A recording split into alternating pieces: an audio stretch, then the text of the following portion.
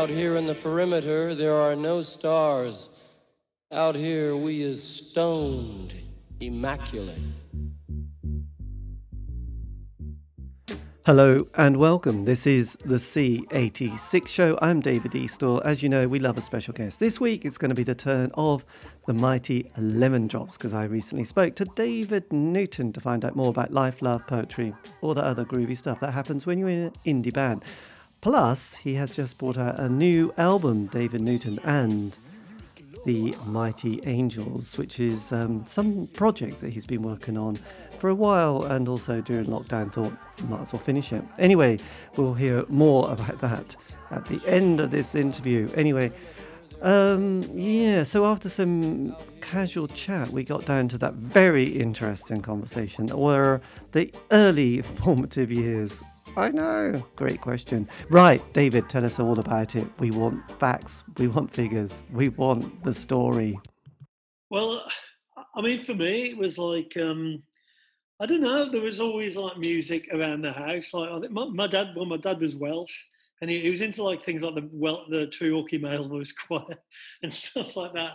And there was we had a bunch of pop records around and that. And, I had an older sister who was into pop music, and so there would be records around the house. Like I remember in like things like that, we had some really embarrassing ones like the Push Bike song by the Mixtures and like Grandad by Clive Dunn and stuff classic. like that. But the first record that I actually bought with my own money was, I think it was either at the end of 72 or early 73, and it was Solid Gold Easy Action by T-Rex, which I got from, there was an out of chart box at Woolworths in Bilston. Right. And basically when the records would drop out the charts, instead of being 50p, they'd be like 25p. So the first one I bought was T-Rex, Solid Gold Easy Action. And, from then on, I was like, wow, when I got home, I couldn't believe it. So every Saturday I would just go to Bilston Market and I'd head straight to this stand that sold records, and I'd buy an out of chart 25p single, and I'd actually follow like records when I was like, that one's going to be dropping down the charts, and that one's going to go out. So I'll bet you I can find that in the 25p box. Yes. And that's what I do, and that was what really got me started into music. And a lot of my school friends, older brothers, were obviously a bit more advanced than I was in their tastes, and I would kind of borrow records from them, and it was great being British, really, because it's funny now because I've lived in America for 25 years, and you don't really get unformatted radio. Like we had Radio 1, which I know you can make fun of, say whatever, but they played everything from pop to rock to soul to reggae whereas here you don't get that. It's like you get a top 40 station, you get a classic rock station, you get an oldies station, you get so in the UK it was really great. And it was at the same time confusing in the mid 70s, just before punk, because some of my friends' older brothers were into, say, Northern Soul, right, and then others were into like progressive rock, and then others were into like just regular top 40 stuff. And like I liked a lot of the glam and glitter stuff, like the obviously Sweet, and just, well, being from Wolverhampton, Slade,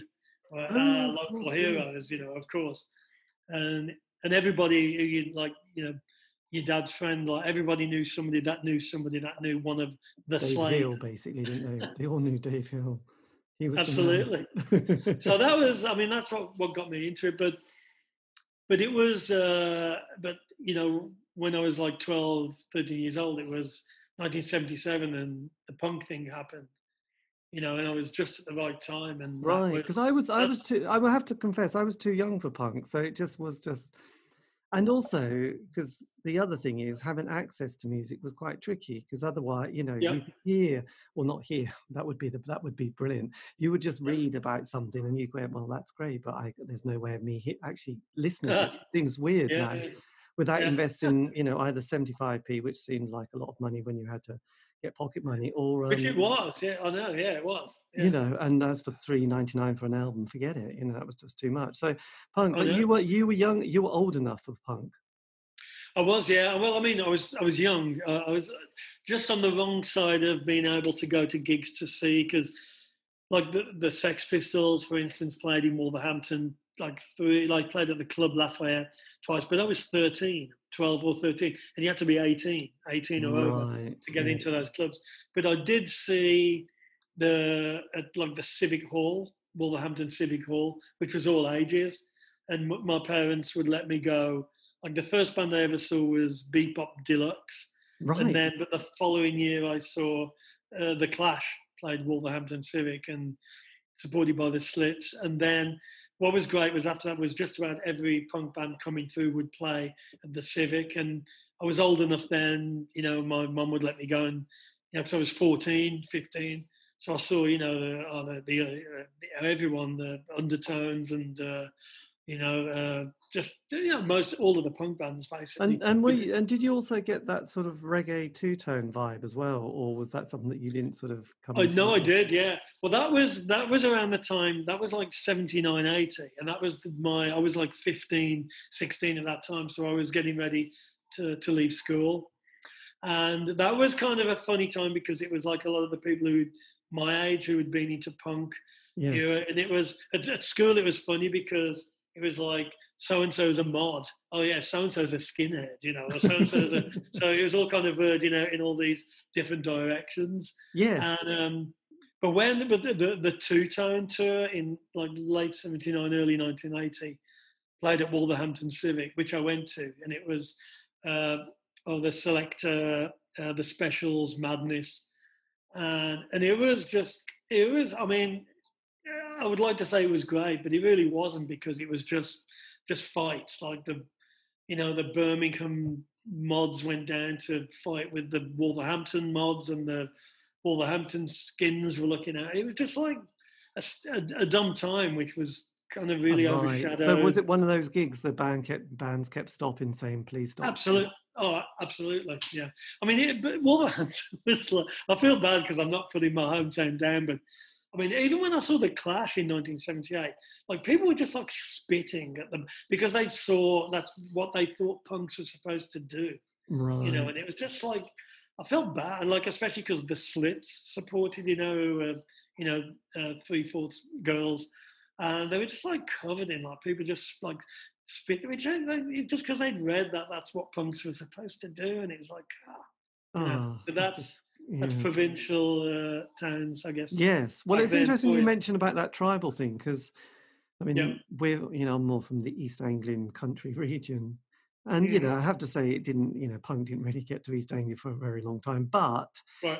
But I do remember, that thing of things being very tribal. There was like Yeah, status it quo was. the status quo and heavy metal were really big, and you really mustn't say anything about the quo. And they were in Wolverhampton too, by the way. And that was, they were the ones that fans were amazing. So if anybody was a bit modish, which would have been very on trend, I mean, Yeah, they really did get chased down the street or, around the field at least. It was quite weird. absolutely. It was very odd. It was. No, And it was. I mean, you would like worry, and going into town on Saturdays to shopping with your friends to buy records, and especially when there was because a football game. Then there'd be the away fans would be out to have the Wolverhampton Wanderers fans. So you'd throw that into the equation as well. So there'd be the fear of either are you going to get beaten up by rival soccer fans, or are you going to get beaten up and chased by the mods because you dress like a punk or something? yes, this is It's just true. crazy. I So mean, thankfully it's not. I mean, it's not like that anymore, is it? I don't think. no, I mean, No. there was I suppose the 70s was famous for the hooligan issue and problem. So, and I'm sure. Yeah, I suppose Wolverhampton was, you had Derek Dugan, didn't you?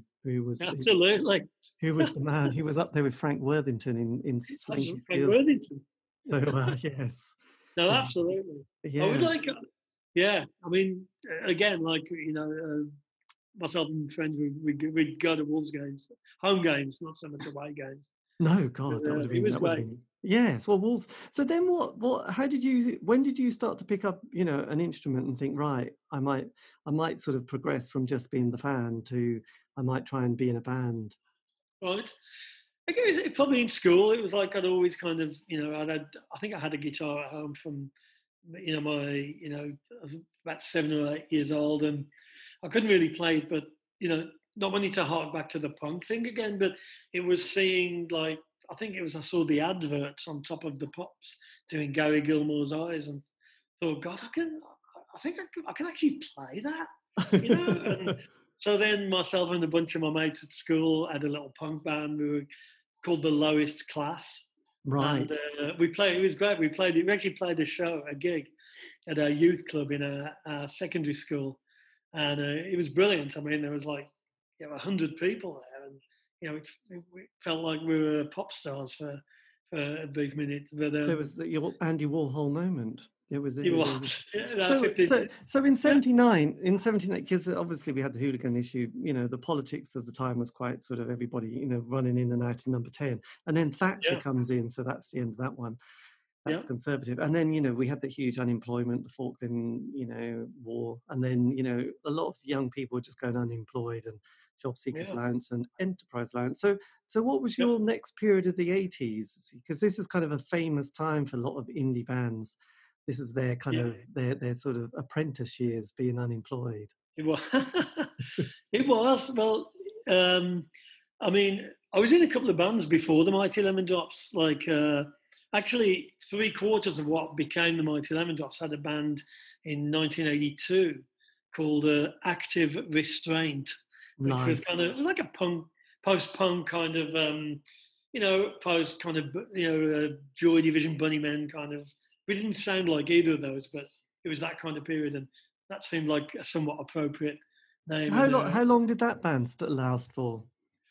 we put out a 7-inch actually in 1982. And it actually got John Peel played it, My and I God, think that must have felt like you were going places. he did. I mean, we only sold like about 500 copies or something, but My God, that's but that impressive. was great. That was fun. And then I was still really young. I was like 17, 18. And then I actually co-formed a band with some friends from another band called the Wildflowers, and we actually got picked up by a small indie label. It used to be a punk label called No Future. Then Right. they became Future Records and then Reflex. And there were some other good bands on that label, like and also the Trees were on the label, the Very Things, uh, and so I did an album and two singles with the Wildflowers in 1983, My, 84, my God. So were and you sort of finding that you were able to write songs? um, I kind of it was like natural really. I'd always like when I was a kid just would invent songs in my kind of head. I never really sat down and thought, right, I'm going to write a song. Right. But it was kind of, I don't know, it just came. It was sort of organic, really. I never really thought too much about it.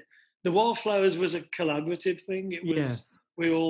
everybody else wrote, and so after I was in the Wildflowers for about a year and a half, 2 years, great, really good times. We did okay. We played a lot and supported a lot of bands then. So were you a kind of full-time musician, as in, was this your No, main, not, right. we all had jobs. I actually worked in I worked in the music shop for a while, Nice. and then actually then I had to. They let me go because we got a chance to record an album at Cargo Studios in Rochdale, and the gaffer was a total dick, and he wouldn't give me the time off. My God. So I had to leave the So, job. So then, so how did you get on in Cargo Studios? Because everyone loves Cargo Studios, don't they? because we just look at the back of records and see that the Chameleons was recorded there, and Yes. Sure. Teardrop or whatever, all these records, and it wasn't that expensive. It was like affordable, and we weren't Right. paying for it. It was this label, Reflex, paid for it. So yeah, and Cargo was great, and then actually I left the Wildflowers at the end of '84, and I had no job or nothing, and I started knocking about with Paul Marsh again, who'd actually he'd lost his job, so we were both unemployed, and we were just like we had no money, nothing to do. We were dicking around, and then just thought we should, why don't we put another band together again? Because he'd been in active restraint as well. Right. And we're like, well, we need a bass player. Well, why don't we get Tony, who'd also been in active restraint?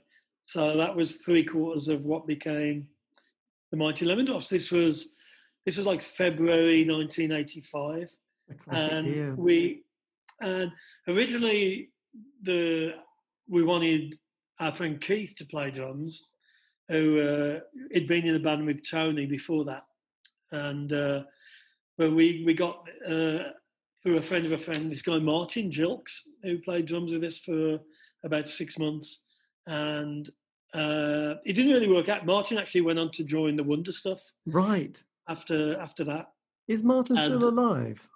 No, Martin passed away in 2005. He was actually, I believe it was in a car accident or something. Oh my God, horrendous! I seem to, because I did an interview with Miles, and there seemed to be one of the positions of the band, like one of the instruments. They seem to lose a lot of members on that particular kind of. I thought, God, you wouldn't want to be the drummer or bass player in that band because you're probably going to. It's not good. Sorry, that's not funny, by the way. I didn't mean to. Well, I know, yeah. No, well, I mean, I kind of know all that lot because I remember Miles and Malk from Wonder Stuff, they were in a band with Clint and Adam from Pop Will Eat Itself, and we all knew each other because I guess Wolverhampton, but in Dudley, which is about 7 or 8 miles from Wolverhampton, there was a great club called JB's. Right. Which had like every band it was like on the circuit, and every up and coming band, it held like less than like 300 people to, I think 275. And that's how I know Clint and Adam and Miles and Malk and all of what became those other bands. So we all kind of knew each other, and it was all, and that's pretty much how I met Tony from the Lemon Drops and Keith Lemon Drops and all that. So it was like JB's Dudley there's a whole circle of kind of bands that came out of that. Well, it sounds so glamorous, doesn't it? JB's Dudley. Yeah. But it's kind of legendary. I mean, there's actually a book. Oh, is there? I love these things. I must go. It's great. I mean, it was like in the 70s. Like, I mean, just about every up and coming band played there. I missed a lot of the. Because I know this is like being an outsider, but you from the Midlands, you had, obviously we all go on about Black Sabbath, don't we? And then it was ELO, and then other bands like The Very Things. Was that all sort of, were they all sort of within your kind of sphere and sort of consciousness? Not at all, no. I mean, the bands that I just mentioned were like the Wonder Stuff and Pop Will Eat Itself, even Ned and Tommy Dustbin, who were a little younger than me, but I knew them, they would be at JB's, but I kind of knew The Very Things because when I was in the Wildflowers, they were on the same label as us. Yes. But they're from Redditch, which is, it's funny because in the Midlands, it's like Dudley and Wolverhampton. Now, it's only about 7 or 8 miles away, but it might as well be like 50 miles away. It's and like London. I mean, London was like. It's like this mythical thing that was like, but it's only even 2 hours away. It's funny because I spoke to a few people in America who, lived in those places where when they went to see a band, they were like, oh yeah, we had to drive for sort of, 10 hours to this. Oh yeah. I was like, my God, you drive 10 hours to go to it. And it's like, that's what you did. And it's like, wow, you were dedicated, weren't you? It was like, and then had to drive home. It was like, it makes me feel a bit embarrassed, like, 7 miles, can't be bothered, Well, I mean, it's more spread out, obviously. I think it was an eye-opener the first time that the Lemon Drops ever came to. Yes, America, I would imagine, actually. The one gig would be like, a 10-hour drive to the next one, which is the length and, of the UK, basically. I So know, gosh, I know. it is a completely different thing. It makes you realise how small the UK is. So when the three of you got together, and then Martin, did it Yep, feel like, because you'd been in previous bands and you were yep. slightly bit older, did it feel like you were We were still quite young though. I mean, I was 20 at the time when the Lemon Drops formed, which I blimey, mean, that's quite young really. I remember because I had my 21st birthday was at a Lemon Drops gig in London with we played with the June Brides at Pinder of Wakefield. And blimey, it's really funny because it was, looking back, it was my 21st birthday. And I remember I had a 1974 Morris Marina at the time. And classic. like, I remember I drove, we couldn't afford to rent a van. So I drove from Wolverhampton and Paul, I think it was either Paul or Tony drove one of their cars too. And I remember after the gig driving back all the way in like my clapped out Morris Marina, like 120 miles, and that's how I spent my 21st birthday. Nice. Basically, Morris. I think it was a Morris Imp as well, wasn't there? Which was even smaller. yeah, I had a Hillman Imp actually. Oh, The Hillman, Hillman Imp. That's yeah. the. I've had several Hillman Imps. That's one of my favourite cars of all time. Yeah, I'll have to go and Google what that looked like. Actually, I must admit the name doesn't really spark kind of sexiness, does it? Imp.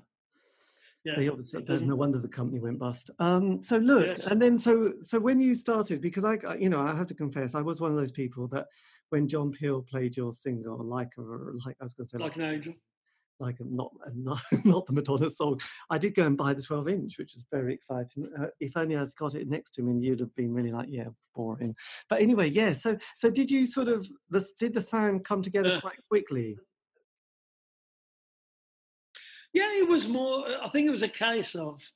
It was quite simple, really. It wasn't overthought. It was just that, even though we were quite young, we'd all kind of been in different bands, and we're like, this time let's kind of get it right. Let's just like Tony. But Tony was really, because Tony and I wrote the songs basically. We both had the same ideas.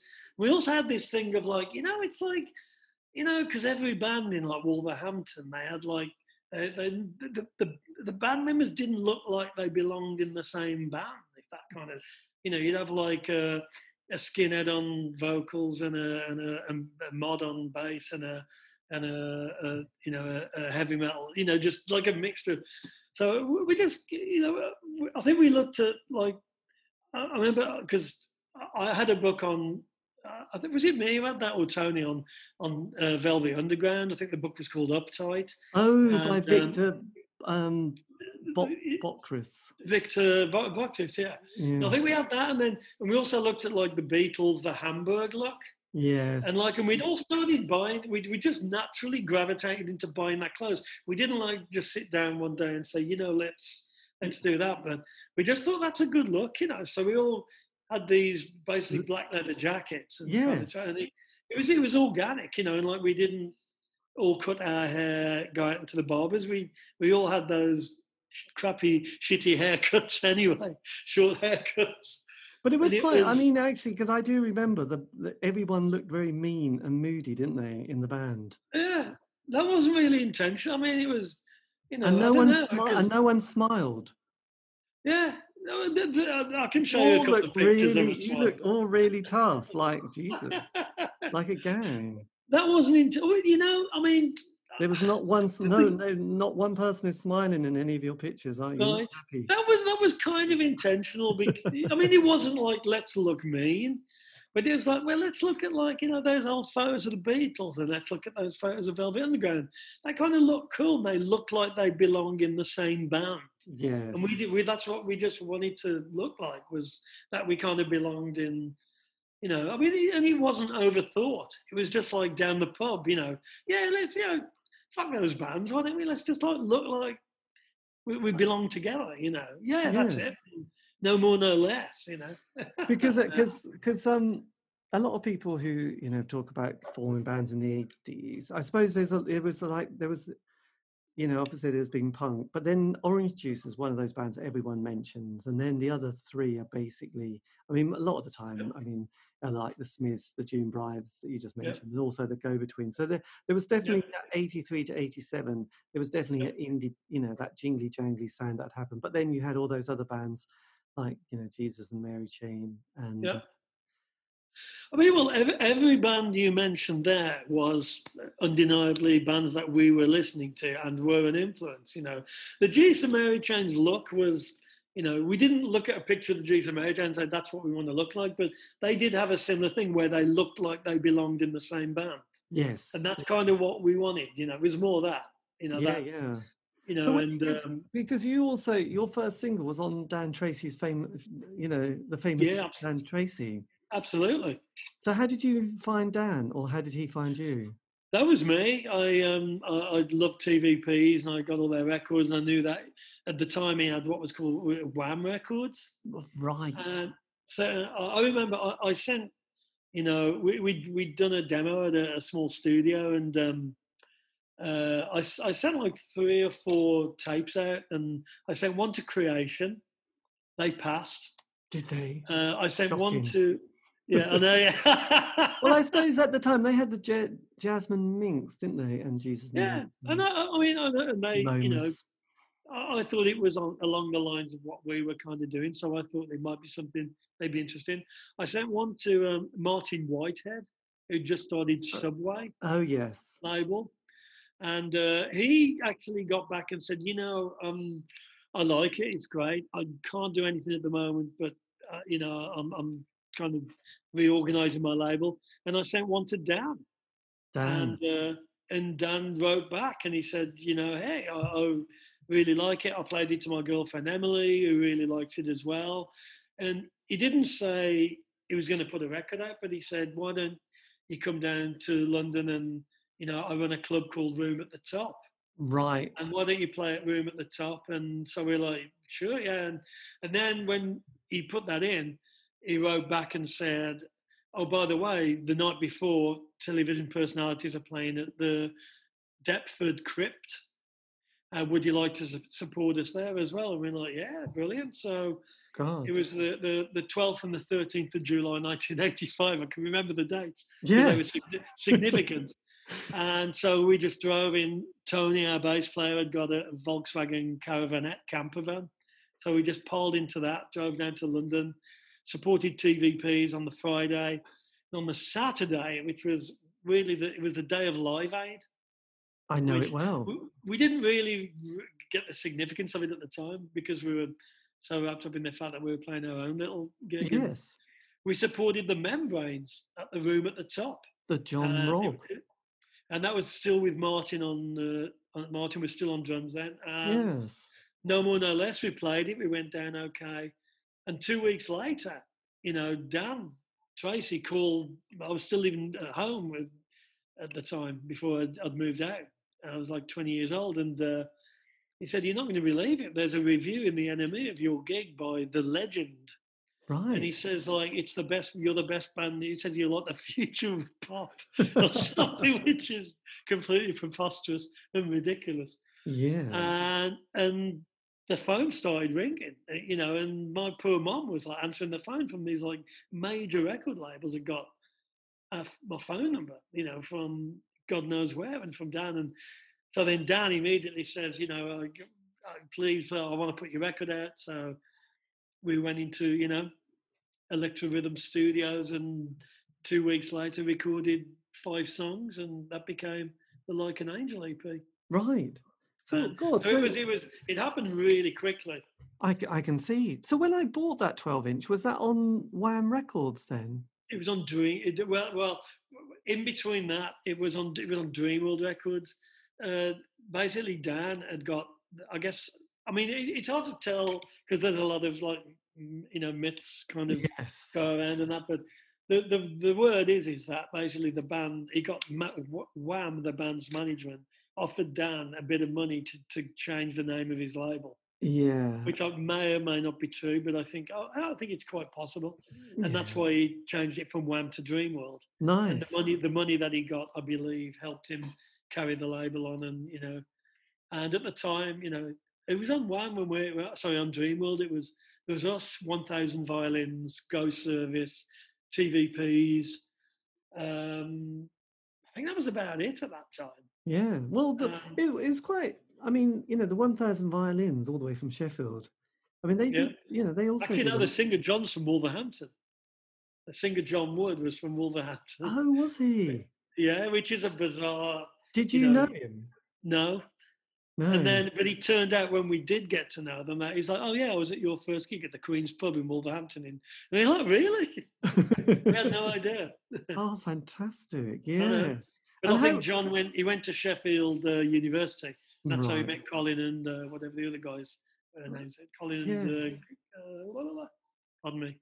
I can't remember them, but I did an interview with Colin and Yep. heard about the 1,000 violins and their experience with Right. Dan, which was great. You know, I mean, Dan's a legend. You know, and also that there's a Yeah. nice connection because, as you just mentioned, Emily, who went on to be part of the Hangman's Beautiful Daughter.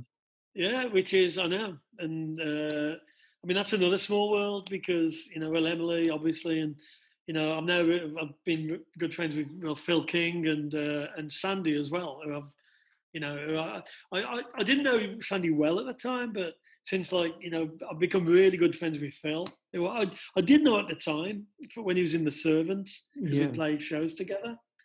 And but in recent years, and then because Sandy lives over here now, so we've got to know each other again. It's been really nice just to reconnect with all these people, and it's really funny, especially because at the time, we weren't antisocial or anything, but I think we were just kind of nobody really, we'd nod and say hey to all these people and that, but we weren't really best friends or anything. But I think when you get a bit older, you kind of just get more social or whatever. Well, I think sometimes I don't know. I suspect a lot of the times one is quite shy and thinking, oh my God, they don't know me, so I'll just look over there, and they're probably thinking, God, they look really offish and. I know, yeah, but people used to say no, that's just my insecurity. I'm just looking at that wall going, Jesus, please just ignore me. And you know what I mean? I think people thought that about us a lot because we were surprised that when they got to know it, they're like, oh my God, we have no idea that you're a lot of fun. We thought you'd be really mean, grumpy, miserable bastards, Yes, well, yeah, absolutely. But then so it worked, Oh, wait a minute. So I was gonna.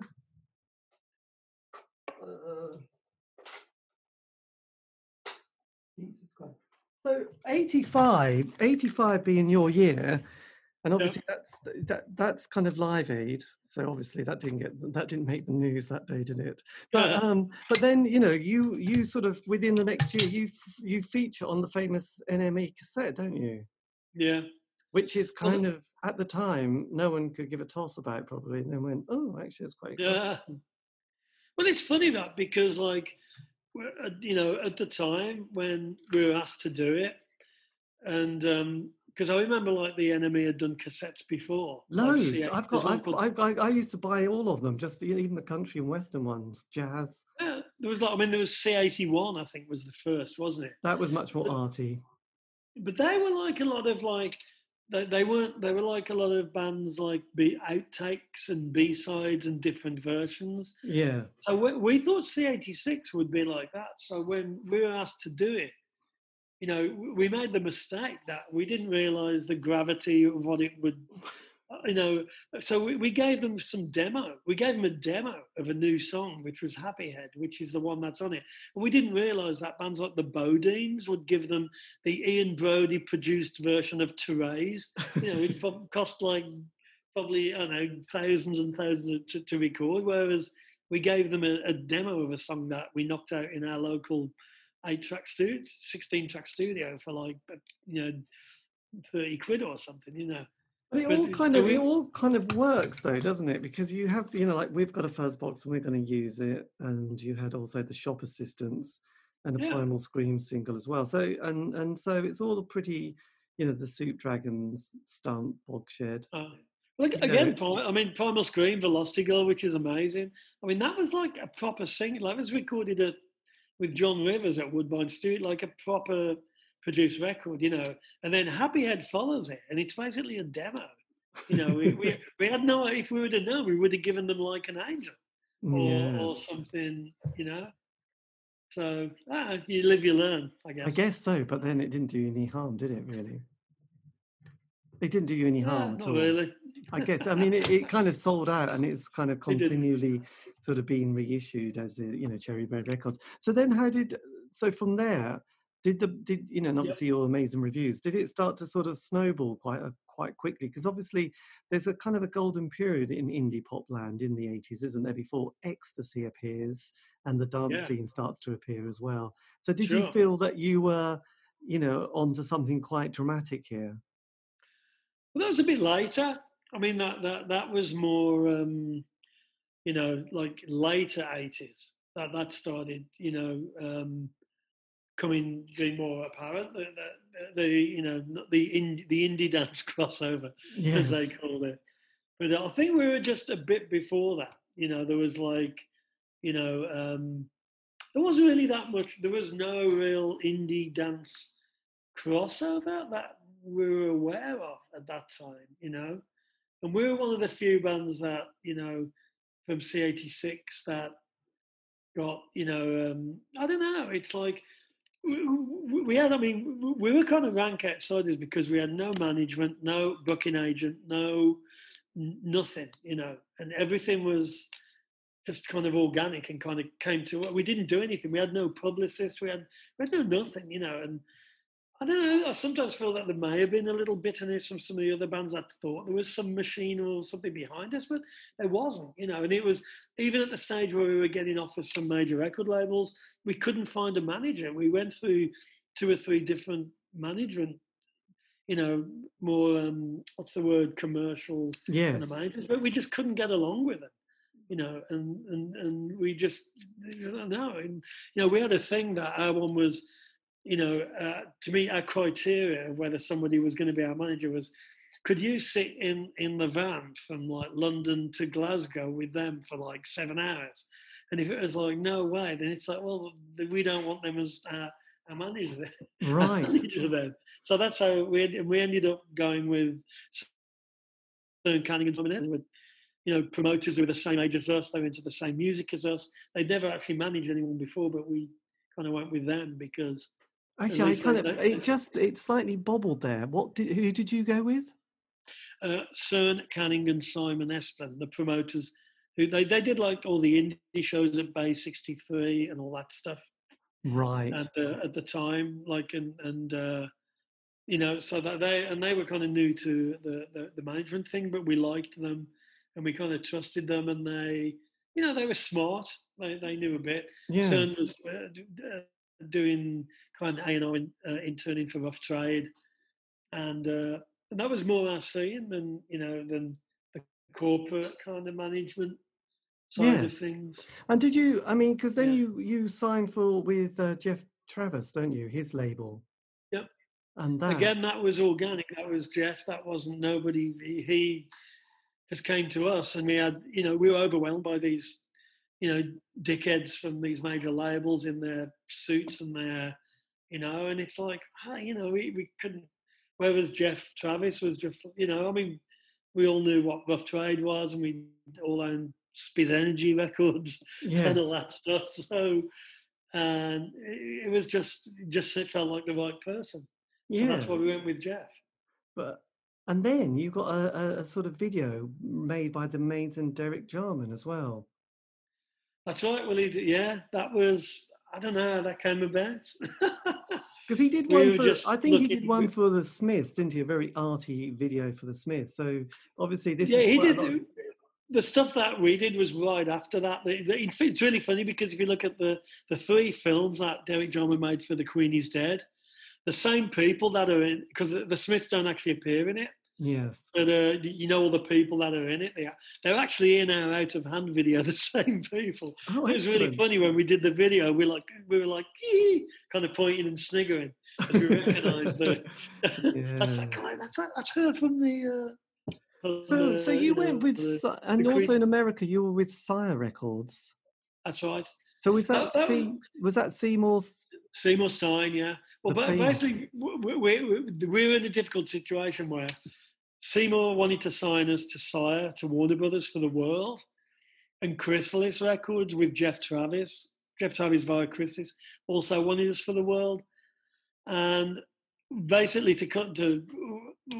basically, Sire were great in America, but at that time were not very good with English guitar bands in the UK. Right. Whereas Chrysalis were really good in the UK. You know, they'd had the whole two-tone thing, and they'd just got the House Martins to the top of the charts. But in the US, it was all about Chrysalis was about Billy Idol and Pat Benatar. So in the end, we managed to.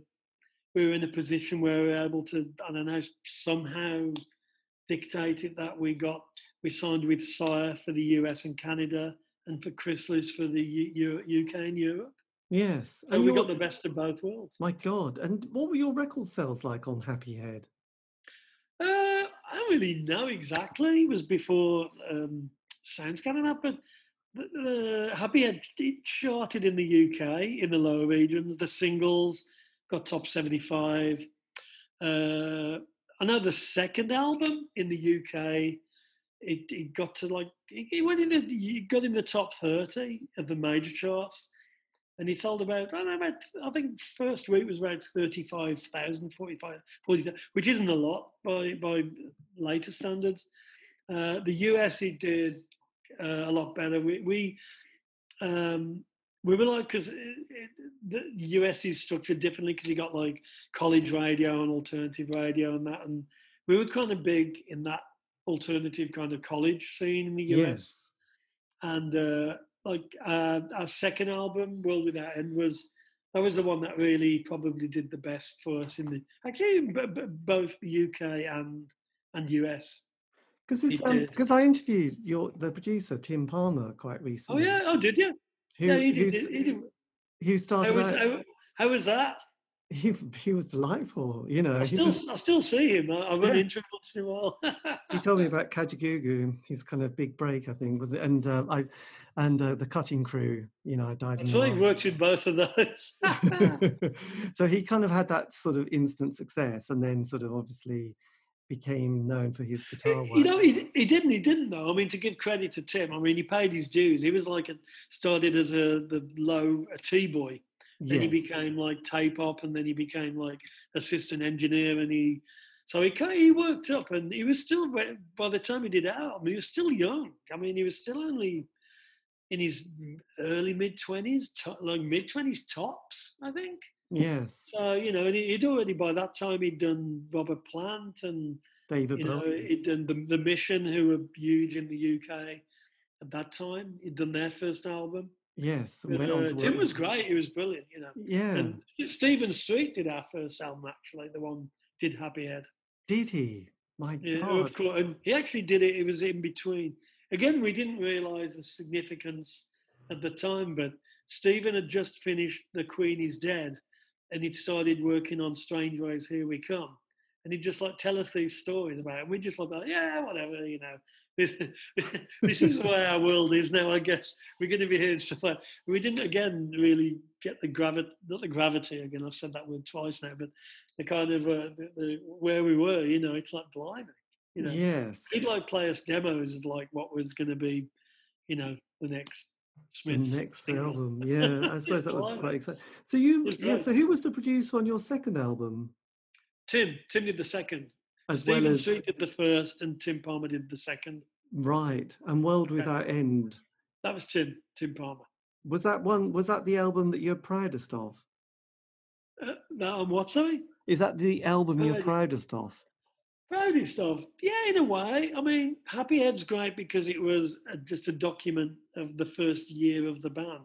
Yes. It was all the songs we wrote at the beginning, and then World Without End was like stage 2, where we'd actually had to we'd never really had to write songs for an album before, you know.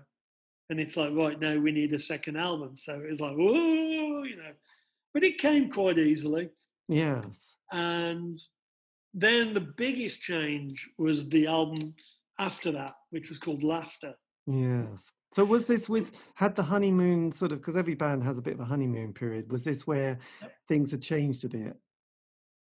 Well, I mean, it had in the way that we started selling a few records, we were playing bigger venues, we toured America, which we'd not done at the beginning, you know, and things change, you know.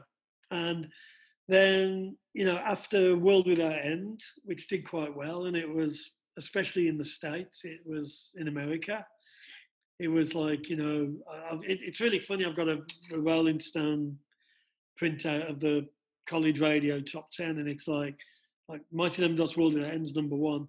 I think Morris is #2 and Talking Heads is #3 or something. And it's like, wow, yeah, you've done it. It's like, it's bizarre, just to see that. So I mean, that did change things, because by the time we came to do the third album, the expectations were a little higher, and we had to kind of, perform, I guess, or whatever you want to call it. I don't know, but we had to deliver, and that's when we actually, the major, change in the band was we parted company with Tony, who was not only the bass player, but he was my co-songwriter. Yes. He basically, I mean, Tony wrote as good as Wrote Like an Angel. I helped a bit, but it was mainly him. Right. And what was the reason for him leaving? I think it was a mixture of a lot of things. It was just things had, changed, and I don't know. It was a mixture of maybe the pressure to come up with, I don't know, and like, I mean, you always think that you're not going to have pressure from your record label to have hits and stuff, but you do. Yeah. We found that out, and I don't know. It was just, just people change. Were you surprised, or did you feel like, oh yeah, he's not a happy bunny? It was a bit of both. He was not quite as happy with the way things were, and I don't think he liked touring as much as, he's a couple of years older than me as well, and I think Tony, he was getting married at that time, and I don't know. I mean, you'd have to ask him, really. Yes, yes. I mean, we're all best of friends now. But he did say to me, it's like a few years later, after the band had finished that, he said one of the biggest regrets of his life was like fucking it up, basically. And he said he had no idea why he felt like he did, but he just, wasn't feeling it, but he realised it, and he was man enough to admit it and say that, I hope I didn't screw anything up, but he considered it a mistake, and so that was a major turning point for the band, because it meant that I was now the principal songwriter of the band. Yeah. Whereas Tony wrote half the stuff and I would write half the stuff, and we were halfway. We just started our third album, and I suddenly had to come up with all the songs that became the Laughter album. But, yes, that must have been. I mean, you just buckle up and do it, don't you? I guess so. The pressure, it must be. I mean, were you in, because by then, this is the late 80s, so Ecstasy had definitely happened. So you'd had that kind of wave of the Stone Roses, Happy Mondays. This was just starting to happen then, actually. Right. It was, because it was, by the time we made the third album, because like Stone Roses were like, I remember them, that like band like Stone Roses, they used to come and watch like the Lemon Drop. We were like strangely big in Manchester for some reason, and we like, whereas in the rest of the country we've been playing to like 800, 1,000 people. Like in Manchester we would sell out like International 2, which was like 2,000 people. Right. And I remember like Stone Roses would come, and they were, I saying they were like massive fans of the band or anything, but I just remember like, oh, yeah, Stone Roses are there. And so that was when things started changing, was when, I mean, they changed everything. I mean, they came out with a phenomenal album. Yes. And it was, and they incorporated, we were just getting into what you were saying, that the whole dance thing and the rave and the ecstasy thing. Yes.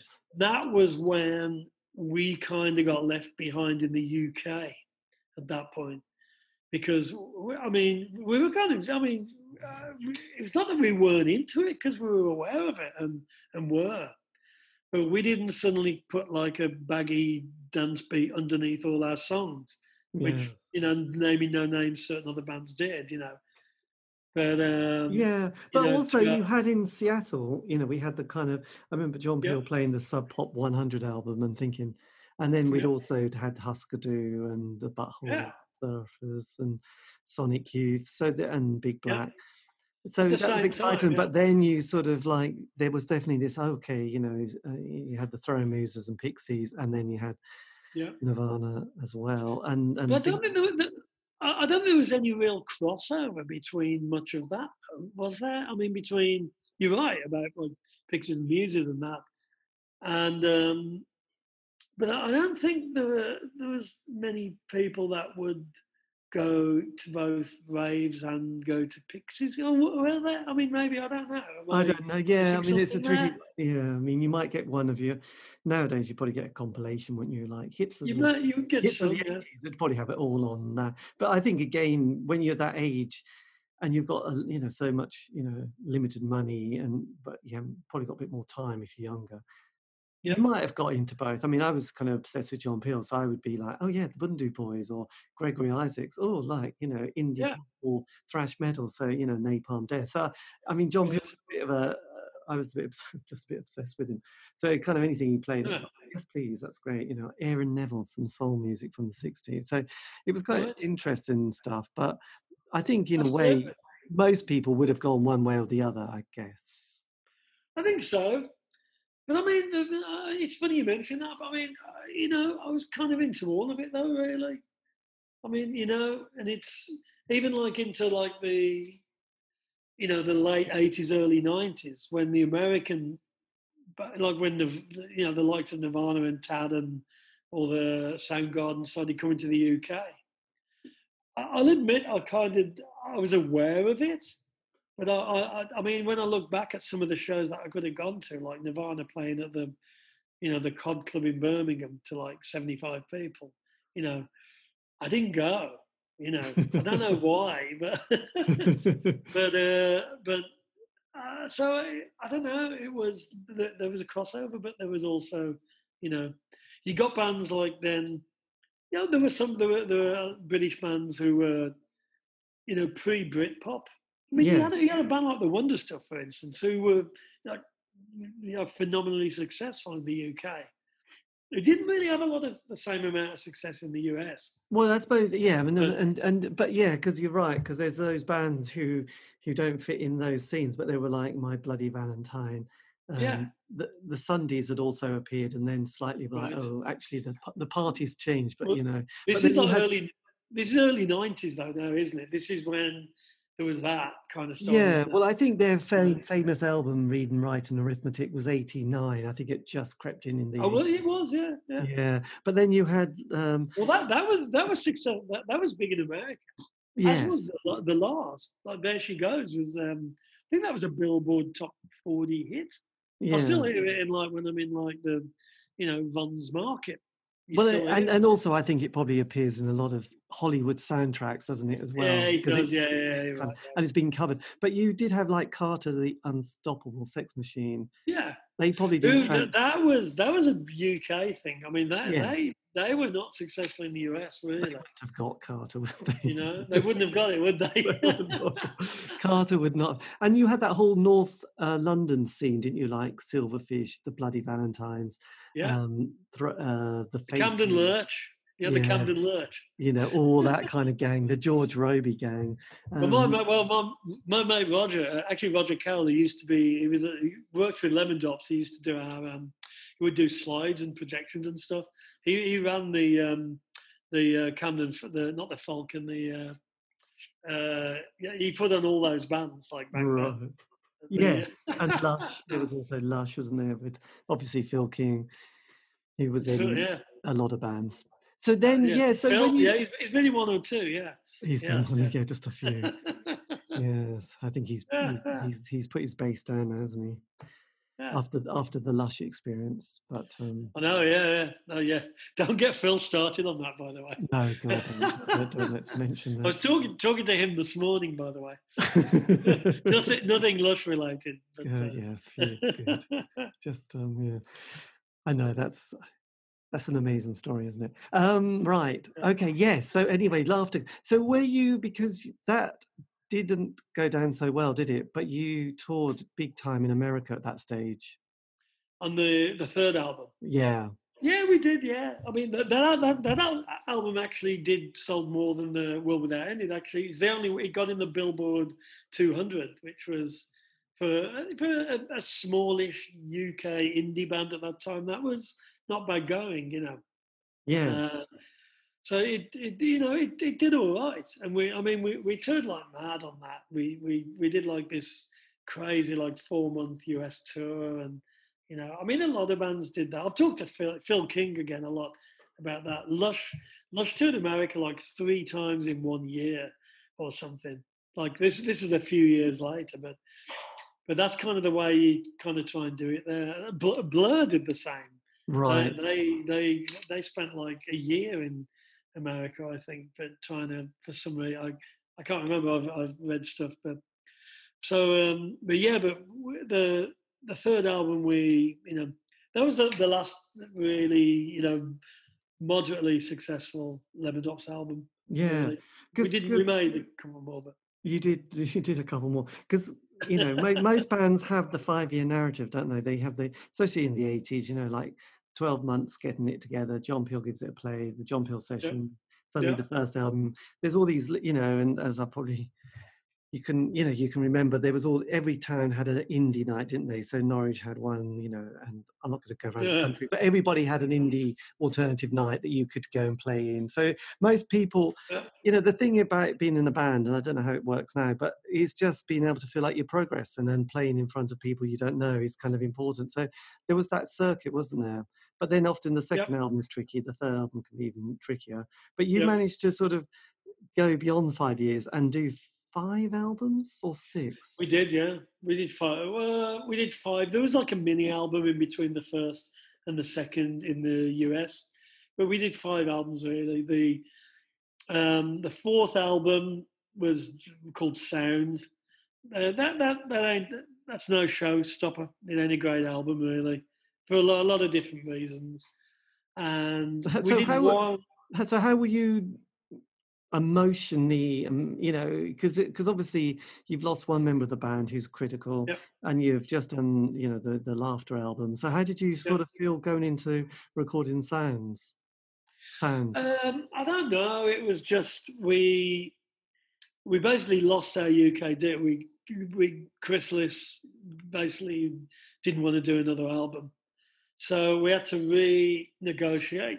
excuse me, our deal with Sire Warner Brothers in the UK, which meant that in the US, which meant that Warner's in the UK would be putting out the Sound album, and we kind of got bullied into using a producer and a production team that we wouldn't have chosen, and that didn't help.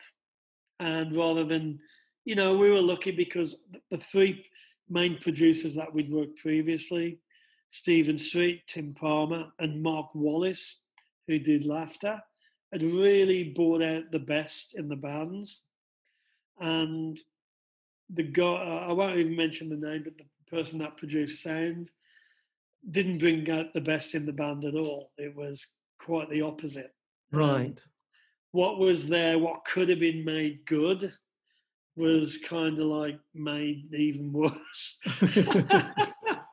um, and it just was not. It just was not a great record.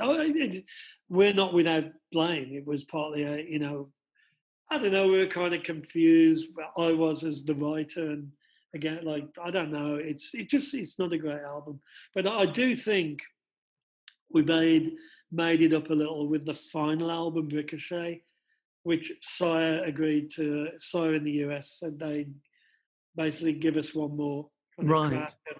And we got full reign to do whatever we wanted on that, and I had the idea of working at a smaller studio at Elephant Studios in Wapping with Nick Robbins, who'd done lots of bands like he did a lot of records with The Sound and Adrian Borland, and he did some work actually on My Bloody Valentine and stuff, and a lot more of kind of an indie kind of Yeah. stuff. And I think that album stands up. The last one, Ricochet, that's quite good. It didn't come out in the UK, so you probably wouldn't even know of it, but it was, it stands up. I think it's good. Yes. but it didn't, it didn't go crazy in sales wise. And we did one last US tour, and we just decided that it's been 8 years now we've been doing 8 years. it, and I think it might be we didn't, there was no big thing. Let's not break up the band, man. It was just like, yeah, call it a day. You've had a good run. I think it's about Yes. time to F off and let some of the younger bands. I think I was 28 at the time. Did you, when you were watching, Top of the Pops and seeing the Britpop period, did you Yeah. sort of think, actually, we could have almost, if we'd stuck with it, we could I have. do, it's funny. I do now a bit. At the time, I just thought, nah, this is good and it's vibrant and I like it and it's good now. British guitar music's doing it again. But I did think, it ain't that far away from what we were doing, really. Yeah. But it's like, it's 10 years later. That's a long time when you're younger. We started in '85. Britpop was '95. I know. So yes and no. I loved it. It was great because I moved to America in '95, and all of the bands that were huge in the UK would play like 200 capacity clubs here in LA, and it was brilliant. Like I'd see all of it, like Pulp, like when they were like number one with different played at like a 500 capacity club. Yeah. It was brilliant. It was great. And they probably thought, who the hell is this band from Britain? Blur. Yeah, well, the Anglophiles would be there, and the Rodney Bingenheimer types and all that. It was great, really. So what sort of made you think, I'm going to do a Lemmy here and go to LA? I think because when the Lemon Drops ended at the end of '92, '93, and I mean, get this, I did what lots of people do. I worked at Record and Tape Exchange, Music and Video Exchange. Right. Which isn't that what a lot of just about every other person that worked there had been in a band Right. or something, and I'd always run into people even coming in the shop that I used to know, and so I did that for 2 years. I worked in Shepherd's Bush branch, then I got moved to the Notting Hill branch, which I worked at. Because as a fan, you don't realise that actually there is so little money for the bands. You always think they've made some money, and you haven't heard from them, mainly because they're probably having a nice retirement, an early retirement. Well, we were very fortunate because we basically paid ourselves a wage from the band from 1986 till the end of 1992. And we were lucky. I mean, that wouldn't happen nowadays. No. Unless you sold hundreds and hundreds of thousands of records, which, we got close to that, but never quite crossed that kind of over the top. But yeah, I mean, I was, we all bought small little houses out of it and bought cars and, nothing extravagant, but we made a living from being in a pop group for 8 years, which was great. And, then it came to an end, and it's like, so it was, none of us were rich or wealthy or anything. So we had to get day jobs. Yeah. And that's what you do. So I didn't know what else to do. So I worked at Record and Tape Exchange. Had a great time, by the way. It was brilliant. Yeah. But that's why. And then, so I did that for a couple of years. And I was married by that point. My wife is American, originally from Los Angeles. And, just thought one day, what about moving to America? So that's what I did in 1995. And been here for 25 years. So is it the case that you moved over, like quite a few people, not everyone, but into the world that is kind of production? I mean, a lot of people do tour management, don't they, or tech management, but you've become a producer. I could have done that. I mean, I wasn't that ambitious. When I moved here, I really didn't have a fucking clue what I was going to do. So I joined a band. I co-formed a band with a guy, and we did okay. We got almost. We got turned down by every major record label, basically. But we got signed by again. And at that point, I was like, I don't know if I want to keep doing this anymore. So I don't know, one day, like I just, I was lucky that I had this 2-car garage out the back of the house that we'd just got, and it'd be nice to have a little recording studio, wouldn't it? So I did it for myself. This was about a year later, 96, and I converted it into a studio, thinking it'd keep me busy for a year or two, maybe record a couple of my friends' bands, my mates' bands, and that's what I did. And then they told somebody else, and then kind of escalated from that. And then I ended up, and I, got produced a couple of records that got picked up by labels, and that was 20 years ago. And that's what I thought it would last for a couple of years, and I'm still doing it. Somehow still doing that. I don't know. It's crazy. Excellent. So are you the go-to person in LA for sort of indie bands? Not really. On a smaller level. I mean, I mean, there's so many people here doing it, but it's word of mouth. I've never advertised, and just people find me, and I just kind of do stuff. A couple of the bands I've worked with got picked up by a couple of actually Heavenly. Jeff Barrett picked up a band called the Little Ones that I worked with, and also the Soft Pack I worked with. They were also on Heavenly. A band called the Blood Arm that I did work with early on. They got picked up in the UK and Europe, and just again, they were, bands that came and were friends, and found me, and they did it. Just did it, yeah. So then we're coming up to the current day. Then you've done a new album, Dave. I know. And the Mighty Angels. So when did you start at my age? I know, yeah. So when did you? Is this your first solo kind of album at this stage? Yeah, it is really. I about 10 years ago, on downtime in my studio, I'd started putting some songs together, and then I got a friend to come in and play drums on them, and I put out an EP in 2011 with no expectations, and it got, people liked it. It got some nice reviews, and that was that. And then I kind of put it on the back burner, carried on doing my day job, just working with other bands, but I would still put songs down from time to time of my own. Yes. And I mean, that sounds like a cliche now, but the kind of lockdown time I've had, and because I don't really want, and I understand that people wouldn't want to have loads of people congregating in a small space recording at the moment. Yes. So I just thought, what, I've got all these half-finished songs, so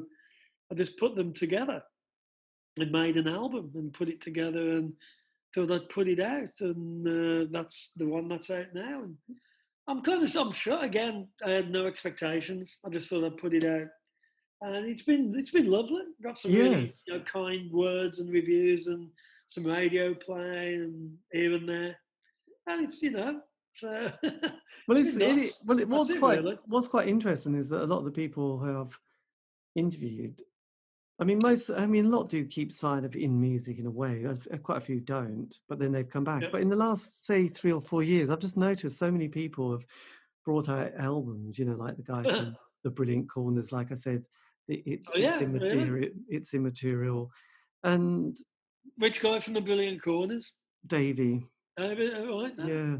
So I didn't know about that. So he's and various. I know the Primitives recently brought out either an album or an EP, and the Darling Buds. They did, yeah. And the Darling Buds brought out an EP as well a few years ago, and probably if you go through all those bands, they all recently put out something of varying enthusiasm and passion, and just kind of interest, and it's kind of really nice that people are still sort of doing it, because it's quite, because no one has that thing that is going to sell 20,000 copies. It's like, actually, I just quite enjoy doing it. No, that's the kind of is like my kind of going into it. It's nice.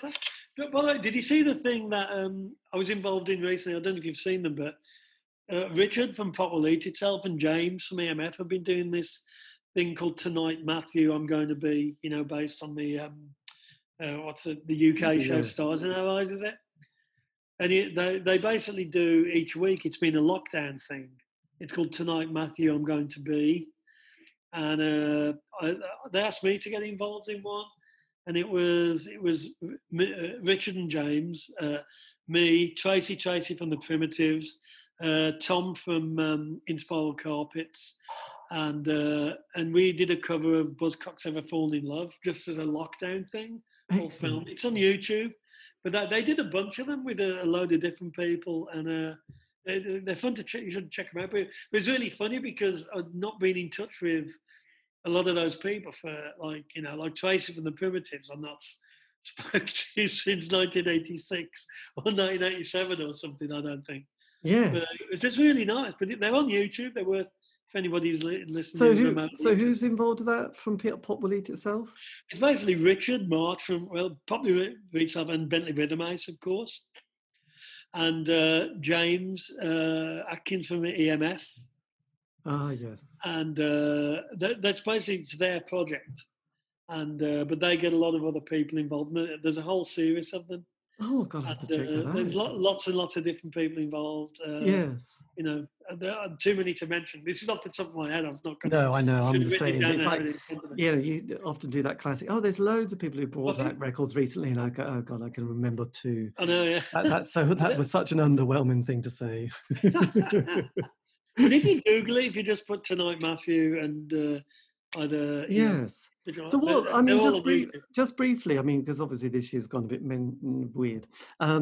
Just how? Yes. So what's your sort of plan for the next 12 months, 18 months? I've no idea. Let's see where we are with the pandemic and stuff. And is it the case? Because there was a guy from the Mega City 4. He's got does production stuff, his studio, and then it was like, okay, we've had to close the door, but hopefully it'll open and people will come back in again. Is it the case that you'll have the same or started to have the same experience, that people are knocking and saying, actually, we'll book it again? I've had the occasional person in the studio, like I've done since lockdown. I had one album that was half finished, which I had to mix, so I did that. And I've only had one other person in the studio since then. I mean, I don't know where it's going to go. I mean, who knows? There may be people that want to come in. I certainly don't think that it would be wise at this point to have multiple people in a relatively small space doing. I don't know. I don't think so. So, I mean, I don't know. It's just like, let's see. I mean, I cancelled, I was supposed to be in the UK. We do an annual UK trip.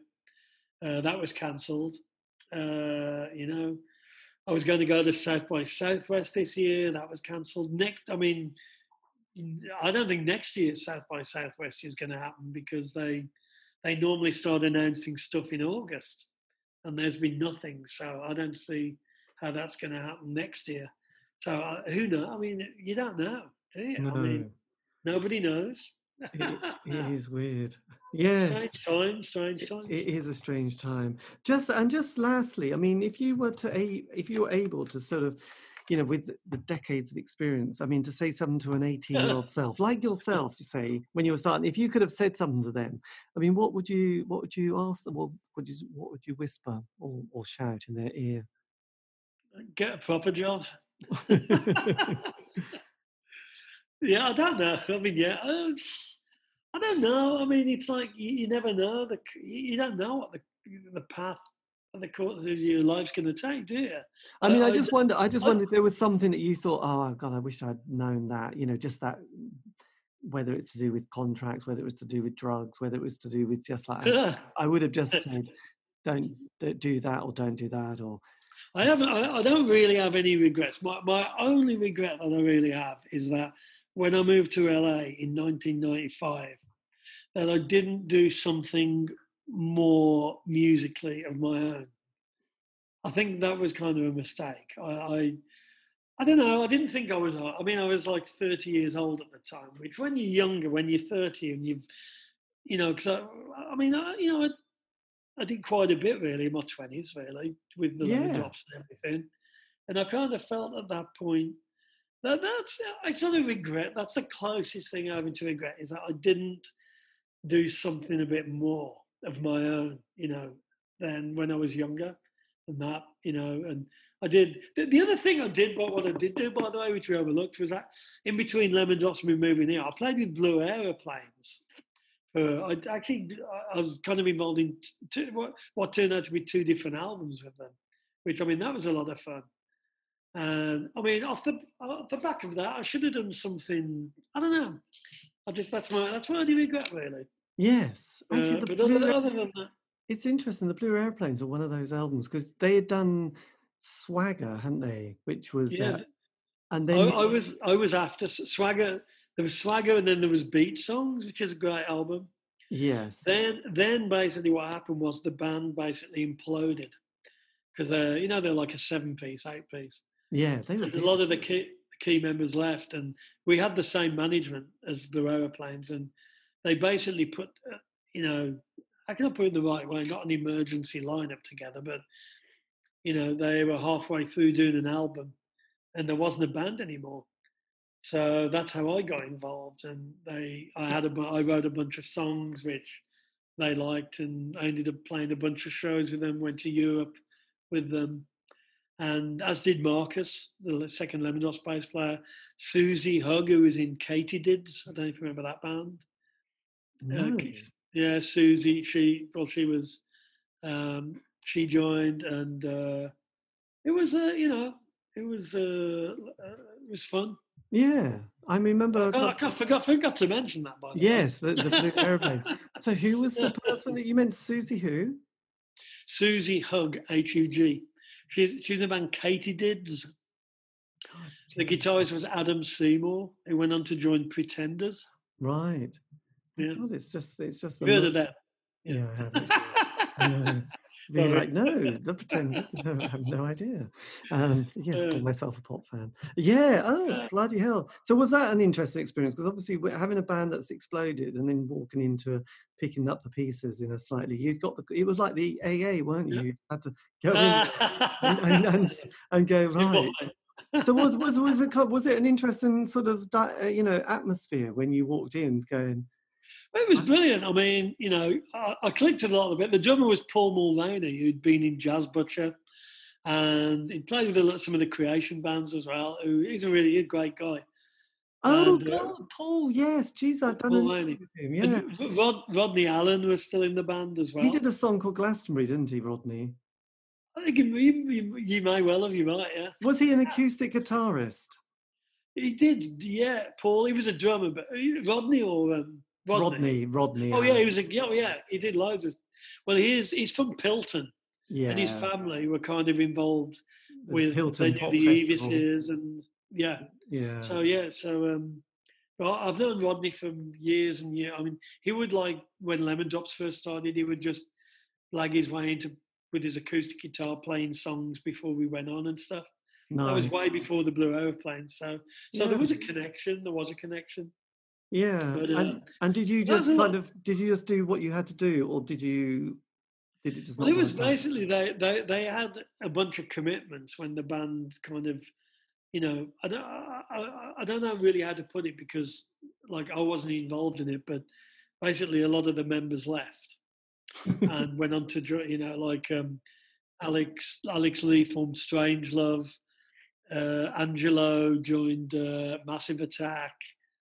And so basically, all us people came in. The core of the band was Gerard Langley, Wojtek the dancer, Rodney Allen on guitar, and Paul Mullaney on drums. And then the rest of it was, myself and Marcus from the Lemon Drops, Susie from Katydids, Pat Fish from Jazz Butcher helped out a bit. Blimey. A guy called Bob Bradley, who was in a band called Love Babies. So how did Gerard deal? Was he? How was he dealing with this kind of fallout of the band? Well, it was amazing, really, because they already had. There was an ITV, ATV. I can't remember what the network was. A TV in concert booked from Town and Country Club, the Kentish Town Forum, and we had 2 weeks to put the band together. And it's on YouTube. I'm in it myself. And there's a couple of clips on YouTube. You can. I think Cherry Red put it out on DVD as well. Nice. And but we did this like with literally no notice. This band just was like bang, put in the rehearsal room for a week, and just learned 17 songs. And it was intense but fun. Really, it was a good time. And did you enjoy doing the album with them? Yeah, it was brilliant. We did. It was done really quickly. We didn't know it was going to be an album. It was just like we booked a studio in Bristol. I had a bunch of songs. Susie had a bunch of songs. A few of us had different songs, and we recorded 7 or 8 songs in a few days. And then, we did some shows, and then what are the albums called again? There's one called Life Model. And there's one Beat called Songs, Life Model, and then Rough Music. But you probably I'm on both of those. I'm on Life and Rough Music. Wow, yeah, there you go. You know them then. Yeah, bloody hell. I actually co-wrote a bunch of songs on both of those. The last 2 albums. Is it the case that still to this day you kind of occasionally go, oh, I've got a royalty check with all this music you've made? Like, oh, I've not made very, very, very few royalties from Blue Airplanes. I don't know whether that's Beggars Banquet's doing or. I shouldn't say this.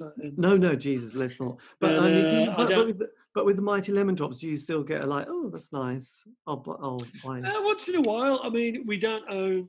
Because basically, if you're an artist, you got there's the recording. Yeah. All of our recordings are still owned by Chrysalis in the Europe or Sire Warner Brothers in the US. Yeah.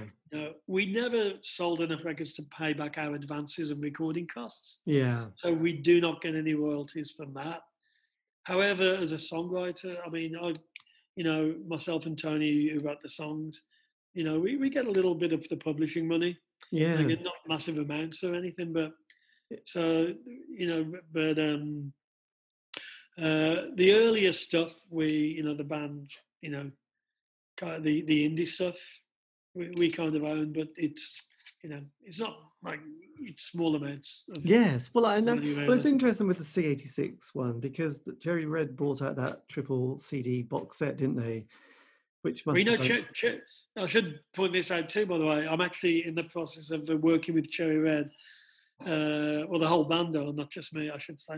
They're doing a 5 CD box set, which we're just finalising the paperwork now of the first 3 albums. Radio sessions, BBC sessions, the Peel session, the indie Like an Angel EPs on it. Excellent. And that's scheduled. It's in the process. It's been, the licensing stuff has been cleared, I think, and we're just putting it together now. Excellent stuff. That, dear listener, is the end of the interview. Thank you for listening, if you still are. This has been David Eastaugh, the C86 Show. Massive thank you to David Newton from the Mighty Lemon Drops for that interview. That's all I can say, apart from exciting stuff about Cherry Red Records. What not to like. Anyway, if you want to contact me for some random reason, you can on Facebook, Twitter, Instagram. Just do @C86 Show. Keep it positive, please. And also, these have all been archived. You can find those on Spotify, iTunes, Podbean. Have a great week.